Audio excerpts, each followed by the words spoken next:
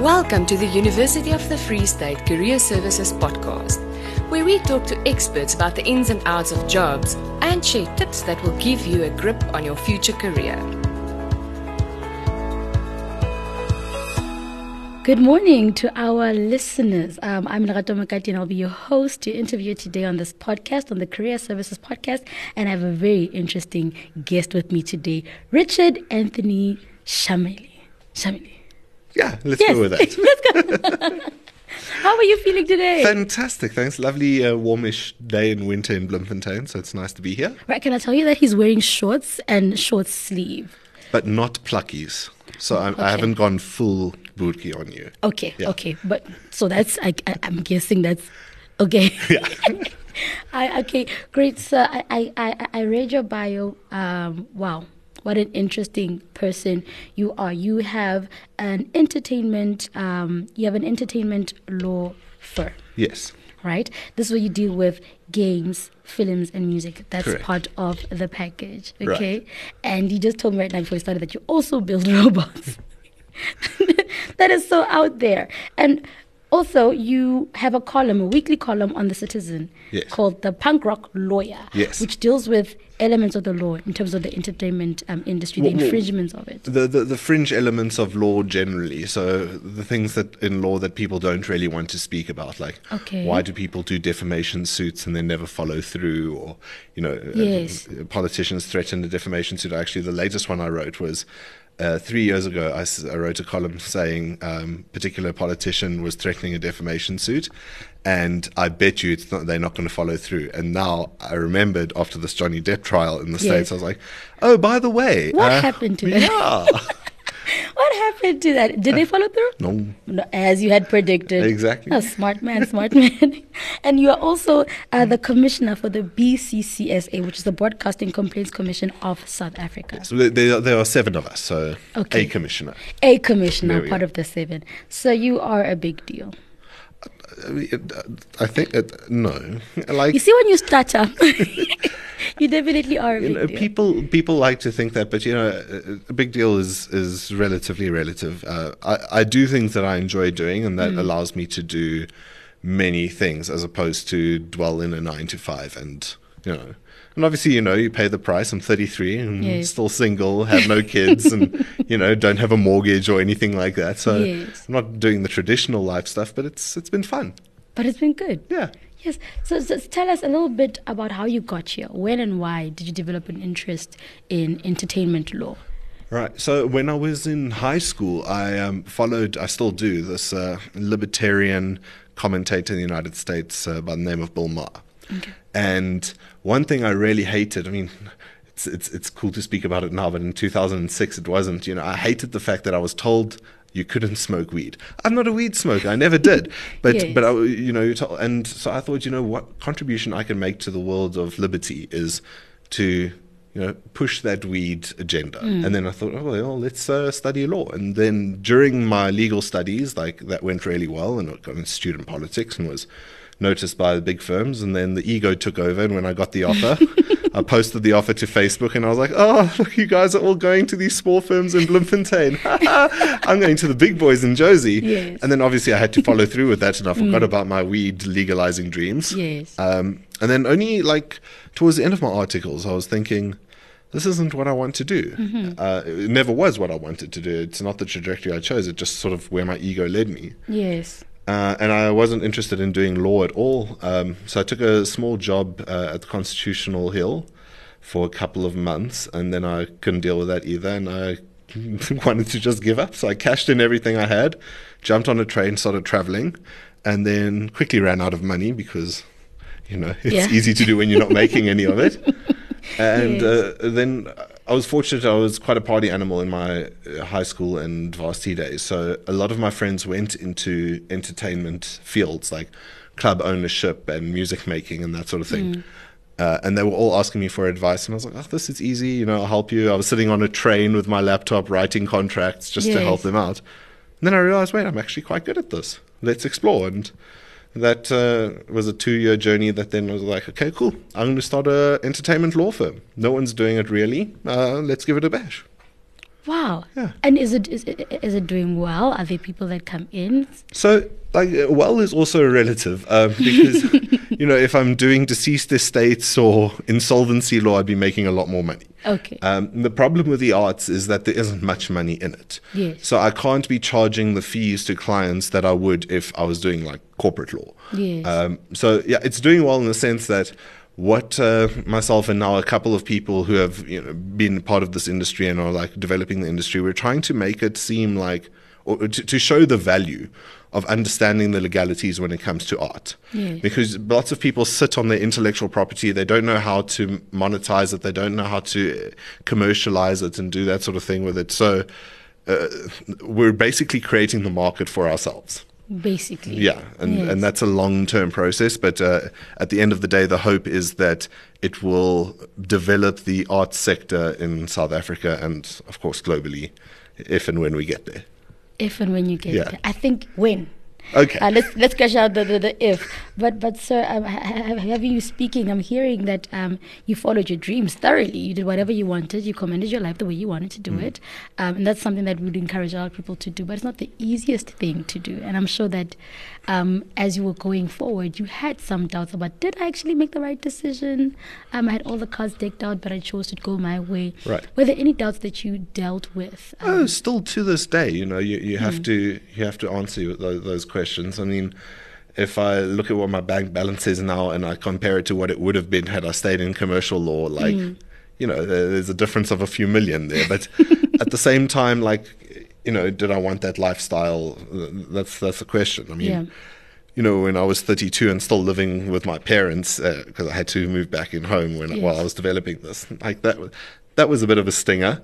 But then you realize it's part of the greater plan, and people tell me I have this privilege, so you might as well use it and try and do something good with it. And that's how I always said to myself, like, there's a lot of differences in terms of like the traditional lifestyle maybe, or the traditional path of a traditional attorney or legal advisor, or whatever people who go into law intend to do. But at the end of the day, the law degree is merely that. It's a degree that sets you up for whichever direction you want to take it. And I think that's lost on many students, is that they think, I'm studying this, therefore I have to work in this, and therefore this is going to be my path. Exactly. What they don't realize is that you're studying this, and it's a whole host of knowledge. And I mean, you would know when you do a module, you only have to do like 1 or 2 chapters out of the textbook, so you ignore the rest. Yes. And the rest is there's a lot of useful information in there, but because it's not pertinent to exactly what you're studying, you tend to ignore it. Yes. And that's the difference between someone who's going to make a difference and someone who's just going to get a job and do the bare minimum. Is that you can make a massive difference by learning more than what other people are learning, and then trying to figure out how you're going to apply it. And that's what, with the entertainment law sector, I mean, entertainment law wasn't a thing 10 years ago. And if it was, there were maybe 1 or 2 people doing it part-time as part of a bigger firm. Yes. Whereas now it can be more specialized because more and more people realize the benefit of it. Yes. Yeah. So kids, read the part of the module, the chapters that you're not required to do, and then you'll be more equipped in that way. What I would suggest is that if you look at that, you get those breaks where you have 2 or 3 weeks off round about Easter, and then again in September. Yes, yes. And it's halfway through your module through the semester. And you're obviously not studying in that time. I mean, no one studies in those times. No one studies in that time. We are resting. Yeah. Yes. But I mean, then there's no pressure to study anything that you're not going to use for your for your tests or your exams. Yes. And lie in bed and you read a chapter that you don't have to learn, and you can think, oh wait, this is actually interesting. I might be able to apply it in this way or that way in the future, or this is useless to me. Let me read another chapter. Yeah. Yes. Well. No pressure. No pressure. Yeah. Instead of watching TV, go read another chapter. So now you have done all these decisions. Now you're doing this. You're pioneering maybe in spaces. You have an entertainment law firm. I've never heard of an entertainment law firm ever. Maybe a lot of listeners have not heard about that, right? So meaning it might be, I'm assuming it might be a lonely space to be in because there's not so much people that you can discuss these matters with, right? Right. So if you could just tell us a little bit about what is then the worst part of the job that you're currently doing right now. I think a lot of it is expectation and managing expectation. When you work in the entertainment space, I mean, a lot of the times you work with big names and some celebrities, and the industry moves very, very fast. Yes. And people expect you to work miracles. You're my lawyer, make it work. And I think that managing those expectations is really tough sometimes. So often you have to sit with your client and be like, look, I can only do for you what the law stipulates. I can't pull a rabbit out of a hat. You go and you fire a gun at someone, I can't get you off, right? I'm not, and even if I could, ethically, I probably won't. You steal somebody's song, I can't make it that you didn't steal that song. Yes. You stole the song. Yeah. Yes. So you've got to create the managed expectations and deal with that, which is often very difficult. But fortunately, when you sit your clients down from the word go and you say, this is the deal, this is what I can offer, this is how much it's going to cost, because at the end of the day, you don't want them to get an invoice and be like, what is this? Yes. So then you already halfway to managing the expectations you need to manage. The rest is just follow through and make sure you do as best you can. Yes. Yeah. Okay, then what is the best part of your job? The best part of my job is getting people to understand their real value. Especially when it comes to contracts, people think, I got an offer from a label and, they're paying me 10 Rand for my song, but they're going to get it everywhere and they're going to put it on all the streaming services. And I'm like, for 10 Rand, cool if you want to do that. But they're like, yeah, but no one else is giving me an offer. And I say, but it's not about whether you get an offer or not. It's whether you get an offer that you like. So everyone thinks once the papers are in front of you, you're not allowed to negotiate, you're not allowed to amend, you're not allowed to talk through, and you have to sign.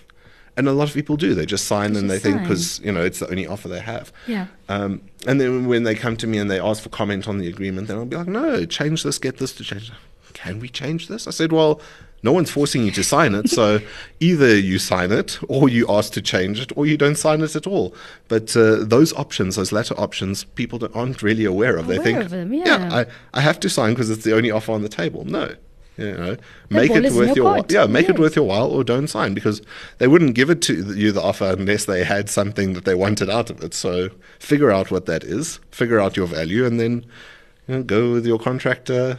So that's been very satisfying, to be able to engage meaningfully in the arts and make artists realize what their value is. This opens my eyes, because I'm an artist in my own right, but Right. I didn't even know that Yeah. you had the options to negotiate. Exactly. It always feels like a take it or leave it kind of situation. And often that's how it's presented to you. But the point is, like, then artists can stand up and be like, fine, I'll leave it. And then I'll go to someone else who will give me 20 Rand. It might not be that much more, but it's still more more. than 10 Rand. Wow, that's brilliant. I mean, that sounds like that takes up. I would feel very fulfilled if that was if I Right. could just open people's eyes, is because wow, a lot happens in those spaces. Now, tell me, what did your job? What kind of life perspective did your job give you? Did it change how you thought? Did it alter your thinking since you started in entertainment law? Well, step back to when I started in corporate law. What corporate law does to you is it makes you really value your time a lot more and think about it in increments of 6 minutes. Because every 6 minutes is 0.1 of an hour, and you charge your rate for that. So, you work hard, and then if someone like comes and speaks to you for 10 minutes, that's 0.2 time that they've taken out, and then they've dented your budget, because if 0.1 is worth 100 Rand, they've cost you 200 Rand in your budget. Yes. So what shifts I had to make when I left that space is to reevaluate how I value time. Now, still, I value time a lot more, because it's my time, it's my budget. I'm not making money for a firm. I'm making it for my firm, for myself. But also set time aside that I don't have that anxiety when I'm sitting with my parents or my sisters or friends and talking to them and just having a family conversation, thinking, I could be making money now, I could be servicing clients. So the ability to shut off was a big shift for me to make again, which was really, really redeeming and satisfying. Now I can actively, I've spoken to my family and said, look, from this hour to this hour, I'm working. Please don't disturb and don't expect anything from me. But from here to here, fair game. Let's go for dinner. Yes. Well, that sounds so brilliant. I mean, structuring one's finding the value of time is very important. I like that you spoke about that, especially because our listeners are going to be are mostly students. Yeah. They need to understand the value of time, but time does not mean sitting in front of the book and working all the time. Yeah. It means structure it in a way that actually feels you fulfilled as well at the end of the day. You're doing things that you want to do as well at the end of the day. And what's nice about seeing time as a commodity is that that's the ultimate equilibrium, right? We all have exactly the same amount of time. What we do with that time, I mean, is different, and we have differing opportunities. Yes. But, when I go out and have a few beers that is supposed to be one and then turns into the rest of the night, Yeah. and then I end up being very, very weak the following morning and not being able to function, Yeah. that's 12, 13 hours of yesterday and today that, I've dedicated to partying and then recovering that I could have dedicated to something else. Yeah. That's more productive, and that's at exactly the same moments. People who may be my competitors or my friends or whoever, Yeah. they might be spending that time more productively or doing something. So I have to decide.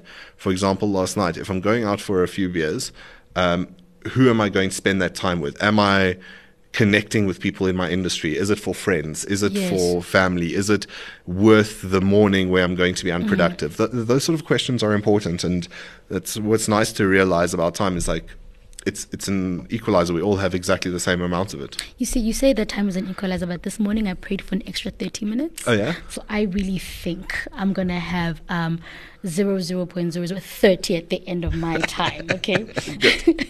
So now you do what you love. Yes. But what would you rather do? If you weren't an entertainment lawyer, weren't building robots, weren't dealing with gaming, music and film, working for the BCCSA, what would you be doing? What would you rather be doing? I would love to, and this is still a possibility because I'm using my column in The Citizen to develop this, but I would love to develop tourism. So I want to go around the country looking for interesting spots and telling people about them. Yes. Most recently, I took a month off and I traveled around the country looking for the oldest pub in South Africa. Did you find it? Well, I found several because they all have different claims to fame, Yes. which makes it for interesting writing. So starting the beginning of July, like every week, we're going to put out a different write-up of all these old pubs Yes. and what makes them the oldest pub. Like one's been in the same space the longest time, one's had the longest license, different claims to fame. So it's interesting to see, but that's the one thing I would like to do if I'm not doing what I'm currently doing. Yeah. When I was a kid, I wanted to be a pilot, but thank goodness I never did that. 'Cause in my commercial days, I used to represent SAA, and Shoot. it just seems like pilots have a job that can get very boring very easily, very quickly. And not to diminish what like pilots do. I mean, Yeah. they're important, but it's not something that would have been something I can look back on now and think I would have enjoyed. Well, thank you so much. Okay, now we reach the part of our segment where I'm going to be asking you 5 questions. Okay, these questions are really fast. You don't think about it. There's an imaginary bomb behind you. It's about to blow up. Oh. So you don't think about the questions. You answer them as quick as possible. Okay, you ready for our 5 questions? Yes. Fire away. Okay, I can't live without. Pizza. My secret weapon is It's my ego. I always have. Shoes. I will never. Question myself. I hope. To question myself. That's the end. And that's the end of our 5 questions. Thank you so much, Richard, for joining us today in our podcast. I'm sure our listeners will enjoy the wisdom that you have given, and also this would open up perspectives on things that they didn't think they would be able to do. Thank you so much for sitting down with us. I thoroughly enjoyed myself, and please enjoy the rest of your afternoon. Thank you, Loretta. It's been a pleasure. Thank you. That's it for now. Listen to all our episodes to make sure that you get into the fast lane of career success.